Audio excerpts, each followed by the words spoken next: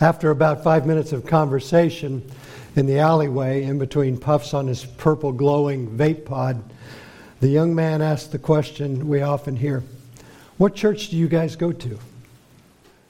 And I said, "New Hope Bible Church." And I answered, knowing he would likely want more information than that. He says, "Well, what do you guys believe?"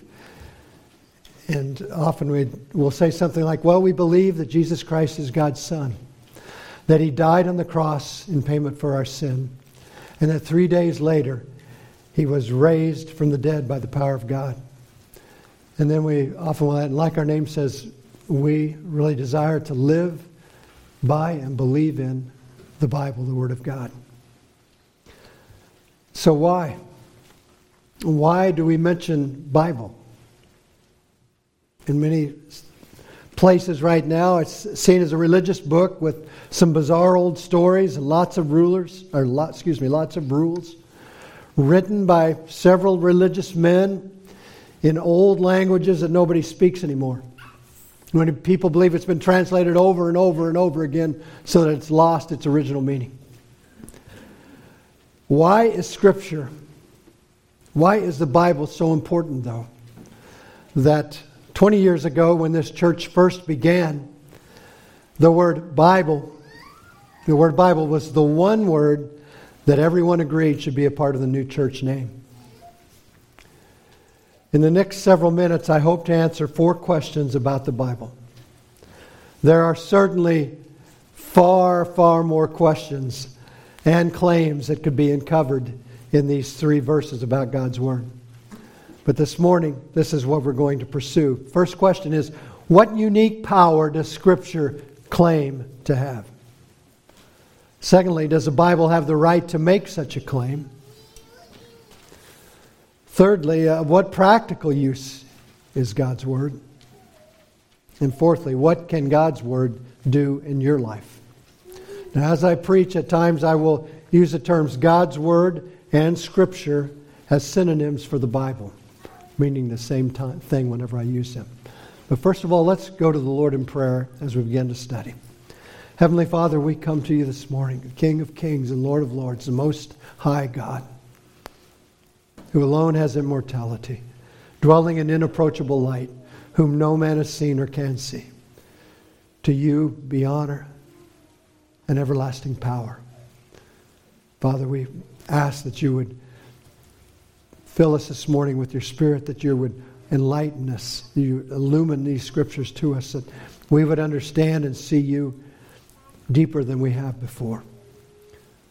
Lord, you know the limitations of mind. You know the limitations of concentration and weaknesses that we have and distractions. Lord, we ask that you would give us victory, that you would give us a resolute focus on Jesus Christ. Lord, please bless us this morning as we seek you, and may your word mean more to us than it ever has before. In Jesus' name I pray. Amen.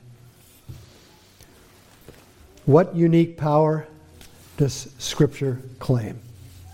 Verse 15, and that from childhood you have known the Holy Scriptures, which are able to make you wise for salvation through faith, which is in Christ Jesus.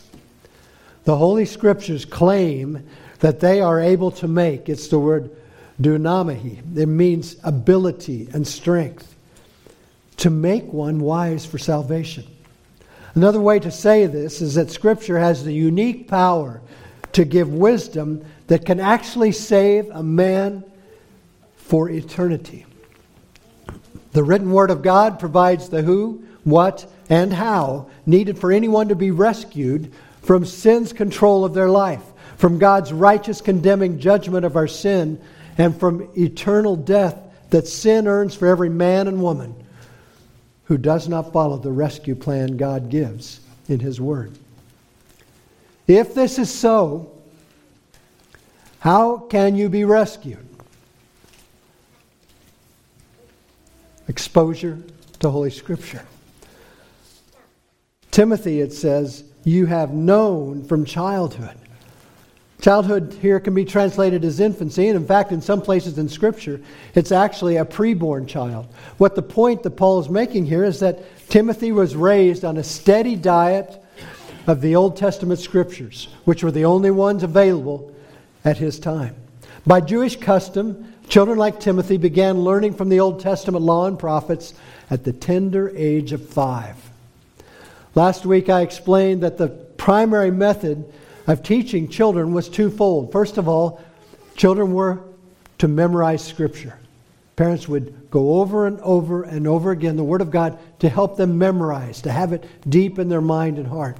Secondly was the practice of catechism. And essentially that is a question and answer of biblical principles.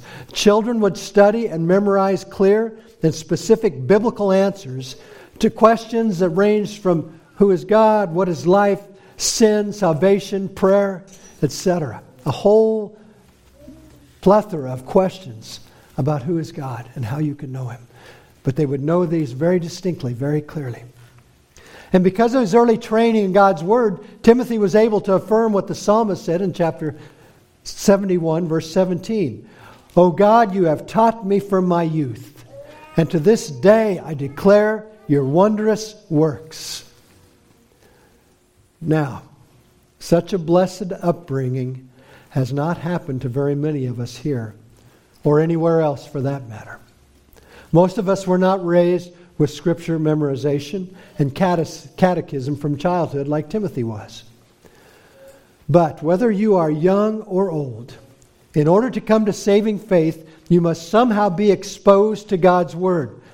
God has established that an exposure to His Word is a necessity to experience wisdom from Holy Scripture for salvation.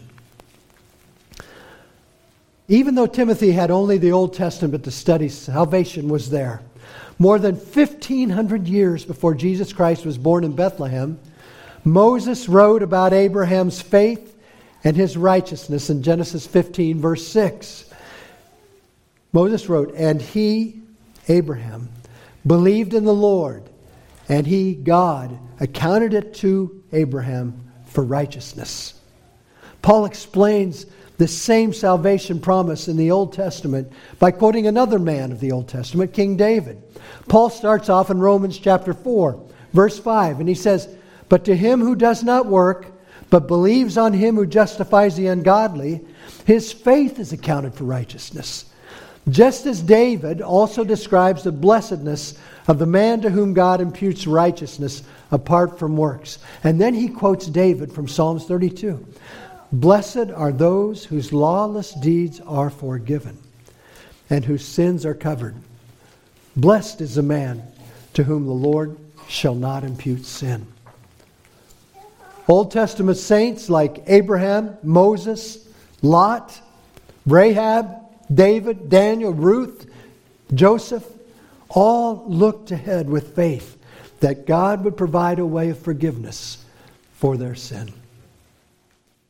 Jesus pointedly rebukes the Pharisees, experts of the Scriptures at that time, because they rejected its clear message of Him. He said to these men, and the Father Himself who sent me has testified of me. You have neither heard His voice at any time nor seen His form. But you do not have His word abiding in you, because whom He sent, Him you do not believe.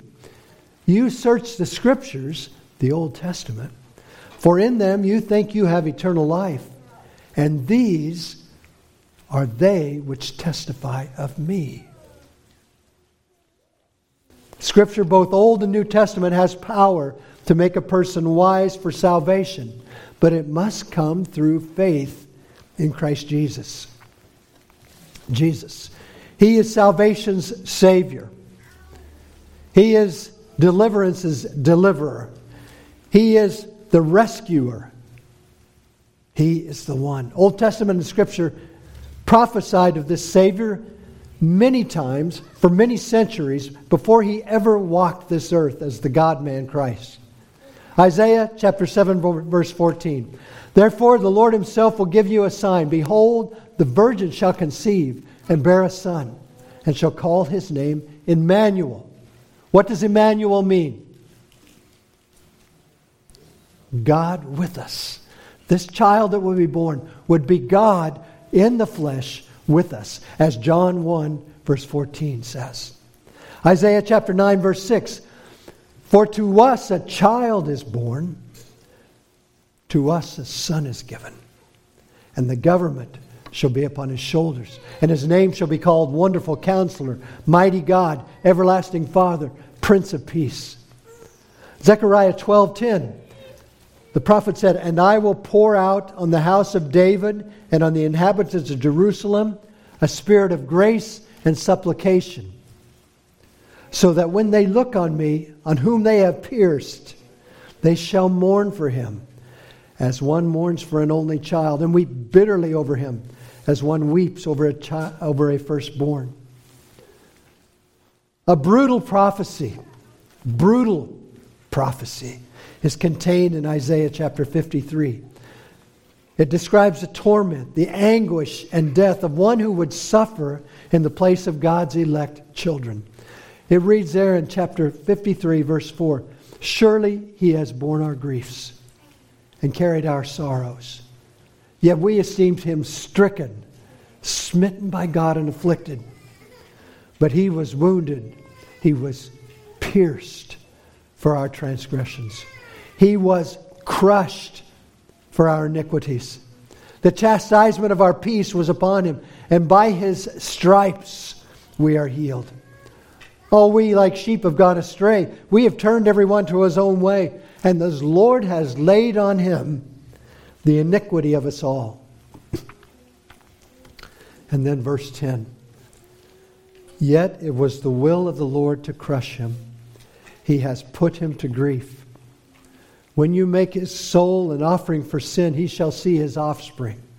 He shall prolong his days, and the will of the Lord shall prosper in his hand. 700 years later, that suffering one would walk on earth as Christ Jesus, the Lord. Christ not only told the Pharisees they should have known him by his fulfillment of Old Testament prophecies, he had some strong words for his very own disciples. Please turn with me to Luke chapter 24.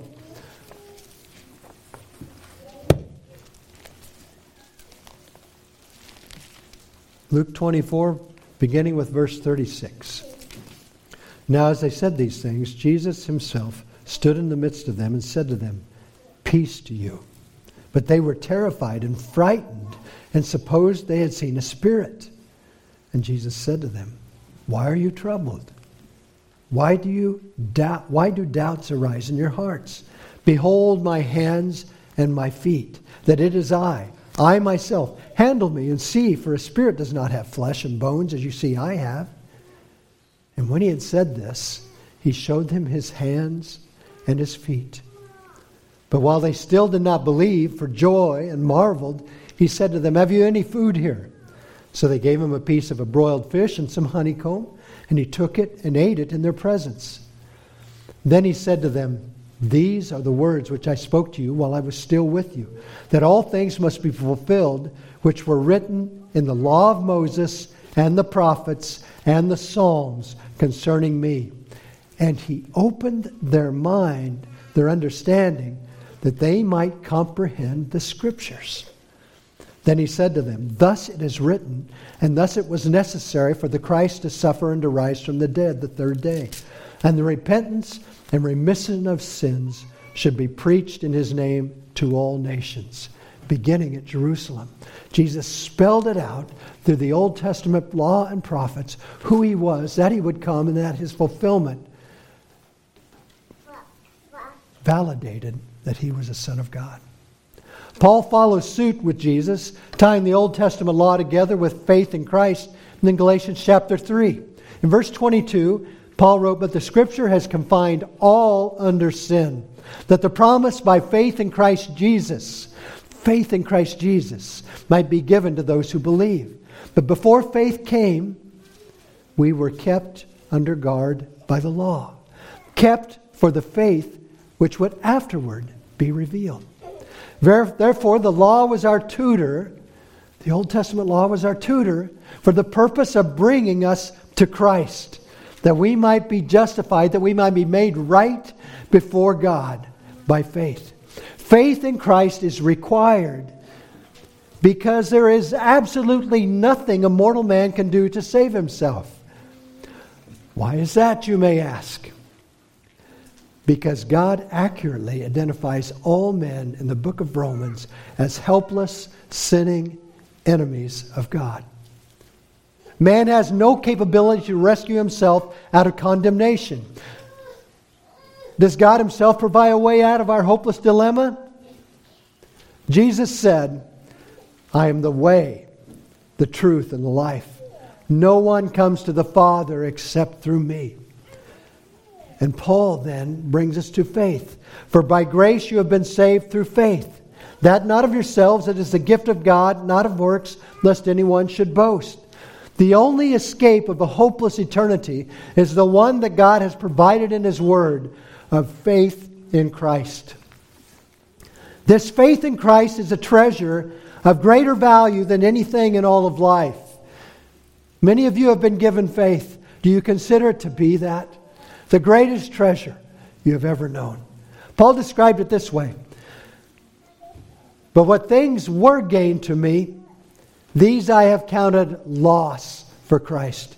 Yet indeed I also count all things loss for the excellence of the knowledge of Christ Jesus my Lord, for whom I have suffered the loss of all things, and I count them as rubbish, that I may gain Christ and be found in Him, not having my own righteousness, which is by the law, but that which is through faith in Christ, the righteousness which is from God by faith. Paul had given up everything for that.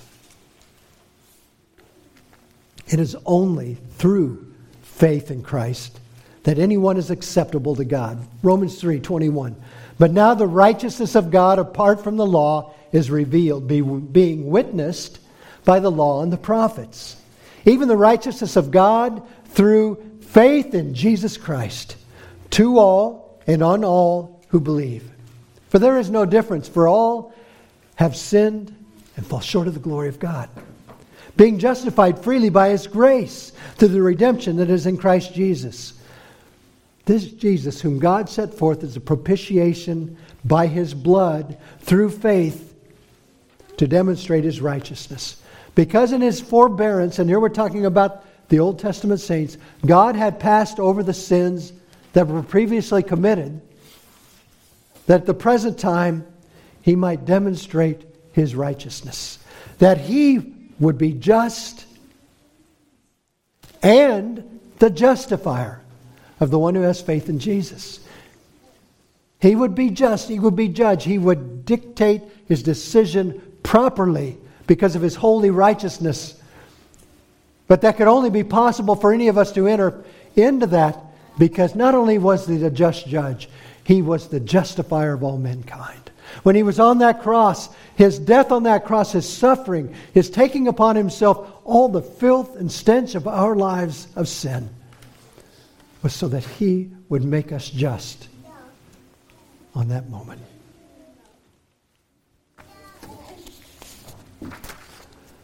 The answer to the first question, the unique power of Scripture, is its ability to make men and women wise for salvation through faith in Jesus Christ. Scripture reveals the only saving good news of the gospel.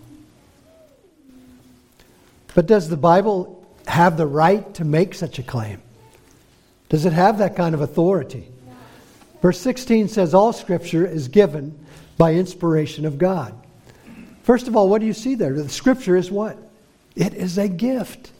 It is given by God. It is given on the sole initiative and at the discretion of God. It was not requested by man. It was not earned by man, nor was it obtained by man in any way. The Word of God is completely a gift to you and I. Now, this gift was given in a most unique manner. Now, let me explain, and I want you to think about this. This is a moment we're going to go a little bit deeper into some of the things of theology, of what the Word of God says. Throughout history, God has communicated with humanity in basically two ways. Through general revelation and special revelation. General revelation. What are its roles, its ability, and its inadequacy? Matt read this morning from from Psalm 19, verses 1 through 6. Turn to that again if you would. Psalm 19, verses 1 through 6.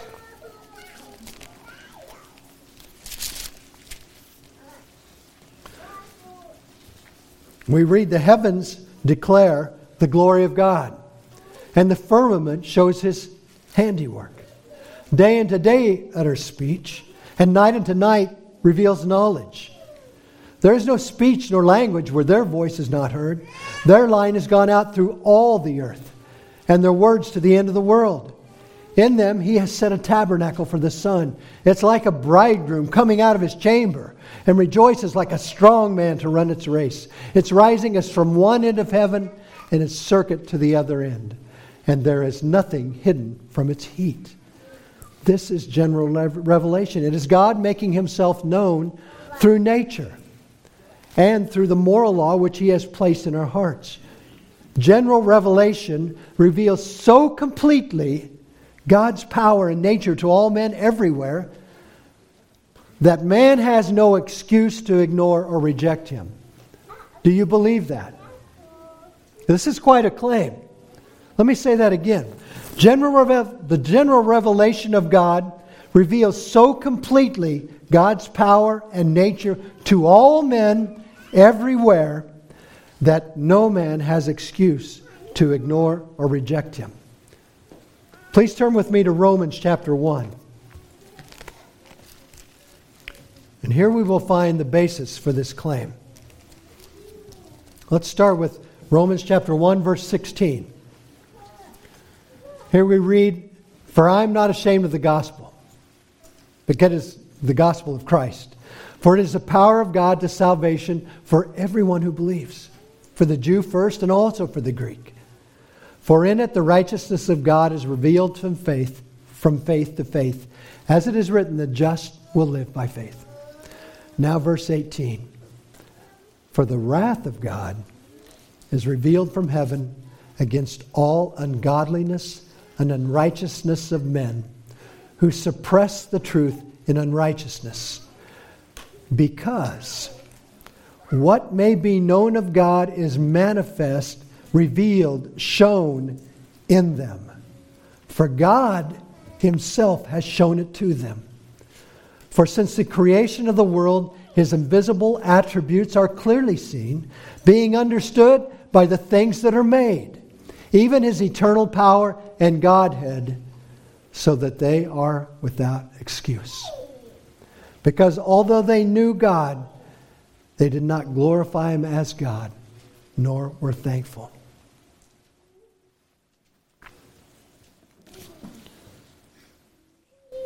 Isaac Newton once wrote, this most beautiful system of sun, planets, and comets could only proceed from the counsel and dominion of an intelligent and powerful being. Martin Lloyd-Jones, in his commentary on Romans chapter 1, stated, even the most remote tribes in places like Africa and South America are known to have been endowed with this sense of God.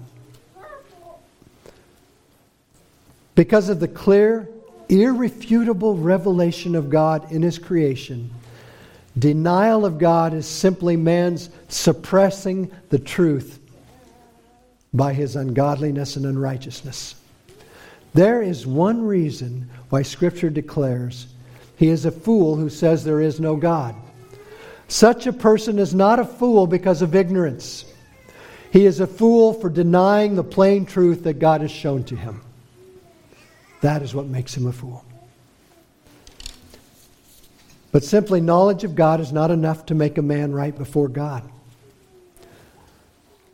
The 1689 Confession tells us this: the light of nature and the works of creation and providence so clearly demonstrate the goodness, wisdom, and power of God that people are left without excuse.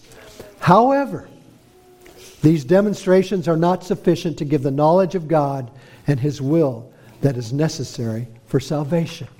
That is general revelation's inadequacy. General revelation convicts a man of God and sin, but it is powerless to save him. That is why God gave His clear and specific special revelation.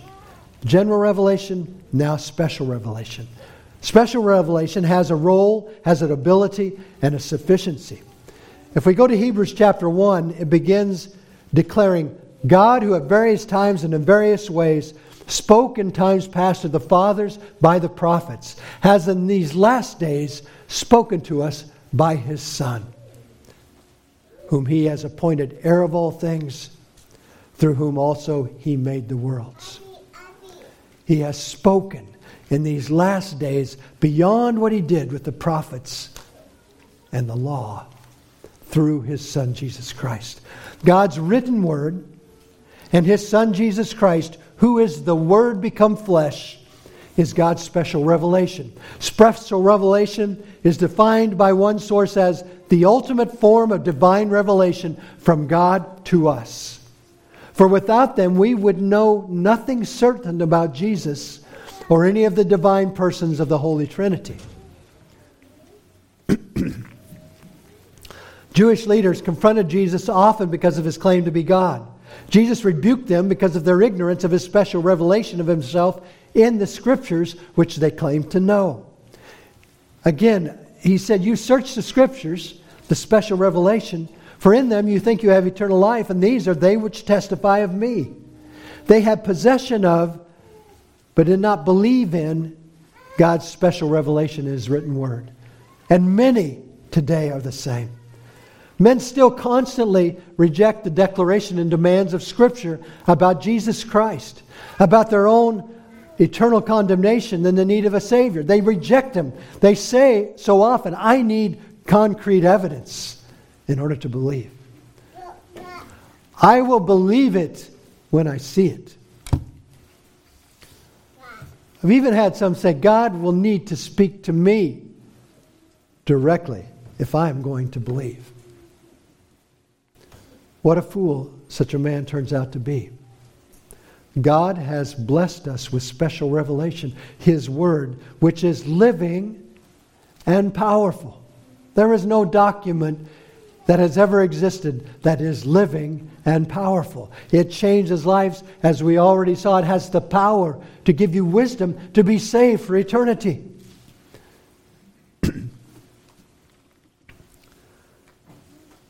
Now please stop for a moment, and I want you to consider what may be the most hard to accept claim Scripture makes to men and women of today. See if you accept it. Let this sink in. Here's the claim. The Word of God is more reliable and authoritative than your own personal experience or observation. Do you believe that? The Word of God is more reliable and authoritative than your own personal experience or observation. Here is the biblical support. Peter had seen what may have been quite likely the most glorious sight in the history of man when he, James, and John went with Jesus up on a mountain. There, the glory of God in Christ was actually revealed in a way that brought terror and adoration simultaneously to these cowering disciples. They even heard the voice of God the Father speak in praise of His Son Jesus. But listen to what Peter wrote as he compared this mountaintop experience to God's revelation in the written word. 2 Peter chapter 1, verse 16. He says, "For we did not follow cleverly devised myths when we made known to you the power and coming of our Lord Jesus Christ, but we were eyewitnesses of His majesty." He's talking about his time on the mountain. "For when He received honor and glory from God the Father, and the voice was borne to Him by the majestic glory, 'This is my beloved Son, with whom I am well pleased.' We ourselves heard this very voice borne from heaven, for we were with Him on the holy mountain." Verse 19, "And we have something more sure, the prophetic word, to which you will do well to pay attention to as a lamp shining in a dark place, until the day dawns and the morning star rises in your hearts. Knowing this, first of all, that no prophecy of Scripture comes from someone's own interpretation, for no prophecy was ever produced by the will of men. But holy men of God spoke as they were moved by the Holy Spirit. Again, verse 19. Here Peter places Scripture, both Old and New Testament, to be an authority above anyone's experience, even more authoritative than his own experience, hearing the voice of God and witnessing the glorious transformation of Jesus Christ on the Mount of Transfiguration. How many times do we think in the back of our mind, if I could only see Jesus, if I could only experience this with Him, if I could have seen that transfiguration. And Peter says, I've been there, I've done that, and this is what you count on. It's not to dispel that. That certainly had a great impact on his life. But he says, of all that we have, the Scriptures are the more sure voice of God. MacArthur says the prophetic word, Scripture, is more complete, more permanent, and more authoritative than the experience of anyone. More specifically, the Word of God is a more reliable verification of the teachings about the person, atonement, and second coming of Christ than even the genuine first-hand experiences of the apostles themselves. We have something, brothers and sisters, that they didn't have. But why does Scripture have such unrivaled authority? The answer is because it is God-breathed. It is given by inspiration of God. Read some of your translations. But the best, the most literal, is God-breathed. That's the word theonestos. This is a completely unique word. It's not unusually unique. No, this word, theonestos, is completely unique. It is literally one of a kind. Theonestos is not recorded anywhere in biblical or secular Greek literature prior to Paul writing it here. It seems that Paul created this word to describe something whose origin and existence could not be described by any word known to man at that time. God breathed His word through His chosen tool, man. Now, if God's word had been written across a great snow-covered mountain with a giant magic pen, or if it had been displayed in the vibrant glowing colors across clouds in the sky, we would be discussing the deity of the pen or the magnificence of the clouds. But God chose to give His perfect and complete written word through the mortal creature He made in His own image, man. Again, Peter described it this way. I read this earlier. Knowing this first, that no prophecy of Scripture is of any private interpretation. For prophecy never came by the will of man, but holy men of God spoke as they were moved by the Holy Spirit. Theonestos is not the following. It is not the inspiration of men. Sometimes people will read this and say, these men were greatly inspired. No, they were not. Now, in some sense, you may say that. But what does it say was inspired? The Word of God was inspired. The writers of Scripture themselves were fallible men. The Word of God breathed through them was not. It is perfect. Theonestos is not inspiration that was at the disposal of the writers. There was no way that they could turn it on at one time and then turn it off whenever they desired. Many of them would go on to write other good and usable documents. We read about some of those in the book Letters to the Corinthians that Paul had written. But they would not be included as God-breathed, inspired Scripture. Only those that are in the canon that we have are the God-breathed Scriptures. These men, they did not periodically sit there. And if you're wondering, how did that happen? It wasn't as if they went into a trance and sat there as robots and mindlessly wrote out words and sentences that God was telling them to do. No, it was not that at all. And nor was Scripture inspired in the way that we talk about something that was inspiring. Something like a beautiful song or a gripping story or a striking work of art. Something that moves us emotionally or intellectually. That is not the inspiration we're talking about. Hendrickson, with the influence of another man by the name of Bavinck, wrote a very good and thorough description of theonestos, what it means to be God-breathed. And I'm going to read this, and The brothers are going to put this up on the screen because it's a little bit lengthy, but it's so clear and there's so much packed in here. I want you to read along as I read. The word, God-breathed, occurring only here, indicates that all Scripture owes its origin and content to the divine breath, the Spirit of God. The human authors were powerfully guided and directed by the Holy Spirit. As a result, what they wrote is not only without error, but of supreme value for man. It is all that God wanted it to be. It constitutes the infallible rule of faith and practice for mankind. The Spirit, however, did not suppress the personality of the human writer, but He raised it to a higher level of activity.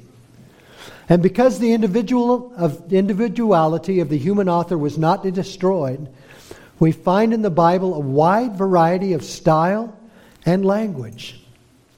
Inspiration, in other words, is organic, not mechanical. This also implies that it should never be considered apart from those many activities which serve to bring the human author upon the scene of history. This is God's providence at work. But causing him to be born at a certain time and place, bestowing upon him specific endowments, equipping him with a definite kind of education, causing him to undergo predetermined experiences, and bringing back to his mind certain facts and their implications, the Spirit prepared his human consciousness. Next, that same Spirit moved him to write. And finally, during the process of writing, that same primary author, God, in a thoroughly organic connection with all the preceding activity, suggested to the mind of the human author that language, the very words, and that style, which would be the most appropriate vehicle for the interpretation of the divine ideas for people of every rank and position, age and race. Hence, though every word is truly the word of the human author, it is even more truly the Word of God. We see in Scripture 66 books. We had over 30 authors, written over 1,500 years of time. 3 primary languages. We had men who were fig pickers and men who were right-hand men to the king. Of every type of person you can imagine. And yet the Bible is like no other book. With that much diversity, how could it be so united in its purpose and its thought? God was at work. God was breathing through the variety of men that would write out His Word for us to be able to keep for eternity. Now, if Scripture is truly breathed out by God, then it must also be perfect and complete in authority.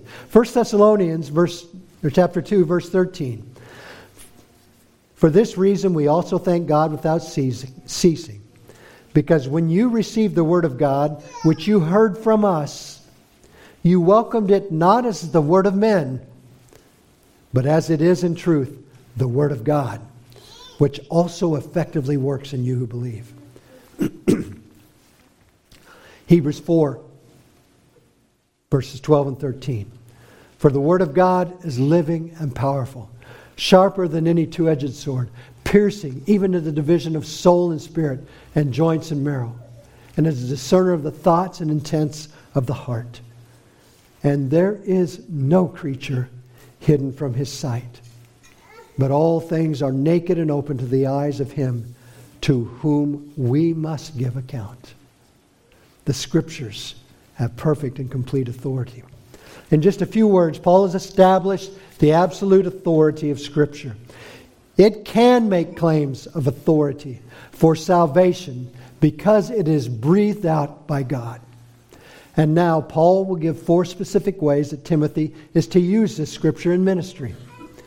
They are not only Timothy's ways to use Scripture. As I pondered these verses, I realized this is not just Timothy use them this way. This is God's way of using His Word in our lives. These 4 could be explored for hours, but you will be happy to know I'm not going to do that at this time. Let's look at the first few verses, or first part of these 4. Verse 16. It is profitable for doctrine, for reproof, for correction, for instruction in righteousness. Doctrine. Doctrine or teaching is communicating knowledge. Timothy was to use Scripture to teach others about Jesus Christ and the church. Paul wrote earlier in this letter, "And the things that you have heard from me among many witnesses, commit these to faithful men who will also be able to teach others." Timothy was taught by Scripture, and he would be teaching others about Christ and His church by means of Scripture. Scripture that he had received from Paul. Secondly, reproof or rebuking. These are strong words, strong warnings from God's Word concerning false teaching, concerning hypocritical living. And as Paul said in 1 Timothy, and any other thing that is contrary to sound doctrine. Strong warnings based on Scripture are desperately needed in the church. Thirdly, correction. While reproof emphasizes the negative, correction, on the other hand, directs a wayward sinner. Correction directs even a straying believer back to the right path using God's Word. In 1 Timothy chapter 1, verse 6, we read, "Some people have strayed from sincere faith by turning toward idols." They have gone astray off the path toward idle, fruitless discussion. In 1 Timothy chapter 6:10, others had strayed from faith because of greed and the love of money.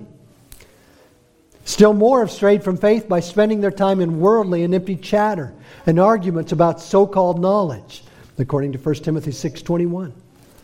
And finally, Paul exposes leaders who had gone off the path, the very leaders of the church. They'd gone off the path of truth as they falsely taught that the resurrection had already taken place, and this destroyed the faith of many. These all needed rebuke and correction from God's Word to return to faith in Christ. And the fourth is instruction or training in righteousness. Instruction here can also be discipline in righteousness. Romans 15:4 says, "For whatever was written in former days was written for our instruction, that through endurance and through the encouragement of the Scriptures we might have hope." He's not just saying, hang in there, you'll make it through. He's saying, the Scriptures will give you hope. Endure, stay with them. Many, many years ago, when our basketball team prepared for the upcoming game, we read and we listened to scouting reports which gave information about the teams that we were going to face. When possible, we watched videos, and on a couple of rare occasions, we even had an opportunity to attend a game of our opponent that was coming up. At that point, we were gaining information. We were learning about them like training, like teaching or doctrine. But then we would spend hours using that information on the practice court, training and disciplining ourselves on plays, on defenses, on strengthening our weaknesses and bolstering ways we could exploit the opponent's vulnerabilities.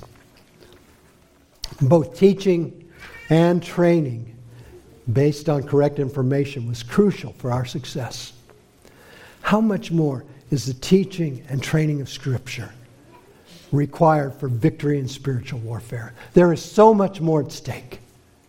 Will we allow Scripture to teach us, reprove us, correct us, and train us in righteousness? And then Paul tells Timothy, this is the point. What can God's Word do in your life? Verse 17, that the man of God may be complete, thoroughly equipped for every good work. The who and the how here. The man of God. It comes from two Greek words. The anthropos, which means man or mankind, and theos, God. The context of this letter tells us that the man of God is Timothy. The title man of God is only used of Timothy throughout the whole New Testament, twice in the letters to Timothy. Paul assures Timothy that the Word of God will equip him for everything he is going to face in ministry. Timothy, you stay here and you will be able to handle everything that comes at you. And in a general sense, man of God is used 70 times in the Old Testament for men who spoke on behalf of God. So the title man of God may also be applied to all men who are leading and teaching in the ministry of Christ. All preachers and leaders of God's people must rely on God's Word to be equipped for every aspect of God's ministry. I believe it also may be applied in a broader sense. While specifically it was to Timothy and in general to the leaders of the church at that time. It's not only to Timothy or these men, but it is to all believers, any believer who desires to be fully equipped for the ministry of the Lord Jesus Christ. All God's people, young and old, full-time ministry or volunteer layman, teacher or custodian, male and female, should pursue the Word of God in order to be fully equipped for every good work for the glory of Christ. Mothers, fathers, teachers, line workers, farmers, whoever, pursue this Word of God so that you will be fully equipped when God brings these opportunities for good works into your life. God's Word prepares us to fulfill the good works written of in Ephesians 2, verse 10. We read, therefore, we are His workmanship, created in Christ Jesus for good works, which God prepared beforehand that we should walk in them. God's Word also cleanses us and sets us apart for every good work. 2 Timothy 2:21, therefore, if anyone cleanses himself from what is dishonorable, he will be a vessel for honorable use, set apart as holy, useful to the master of the house, ready for every good work. Make yourselves ready for every good work. God has prepared them for them. Be equipped, thoroughly equipped by the Word of God. So, that is one of the reasons why the Bible is held with such value and repeatedly taught over and over again in this church. And it is also one of the reasons why this is New Hope Bible Church. I want you to think about a few considerations. I hope that God would lead you to apply His Word in different areas of your life. Only you and He know what is needed there. But I would like you to consider, parents, I just very practically, I'd like you to consider very carefully and prayerfully raising your children in the prayer, in the care and admonition of the Lord by the use of the catechism. It seems to have been a way that's been tried and true throughout history. And as I mentioned, I had not implemented that as a father, but I wished I would have, and I encourage you to give that very strong consideration. There are several types out there. There are families in our church who have practiced that consistently. Secondly, I would like everyone, if this is God's Word, breathed out with the power that it claims, to commit yourself daily to be in it. Reading it, meditating on it, thinking about it, and memorizing it. Memorize this. Equip yourself. Don't be like the Pharisees who will read it through and maybe memorize it, maybe learn it to a great degree, and miss the whole message.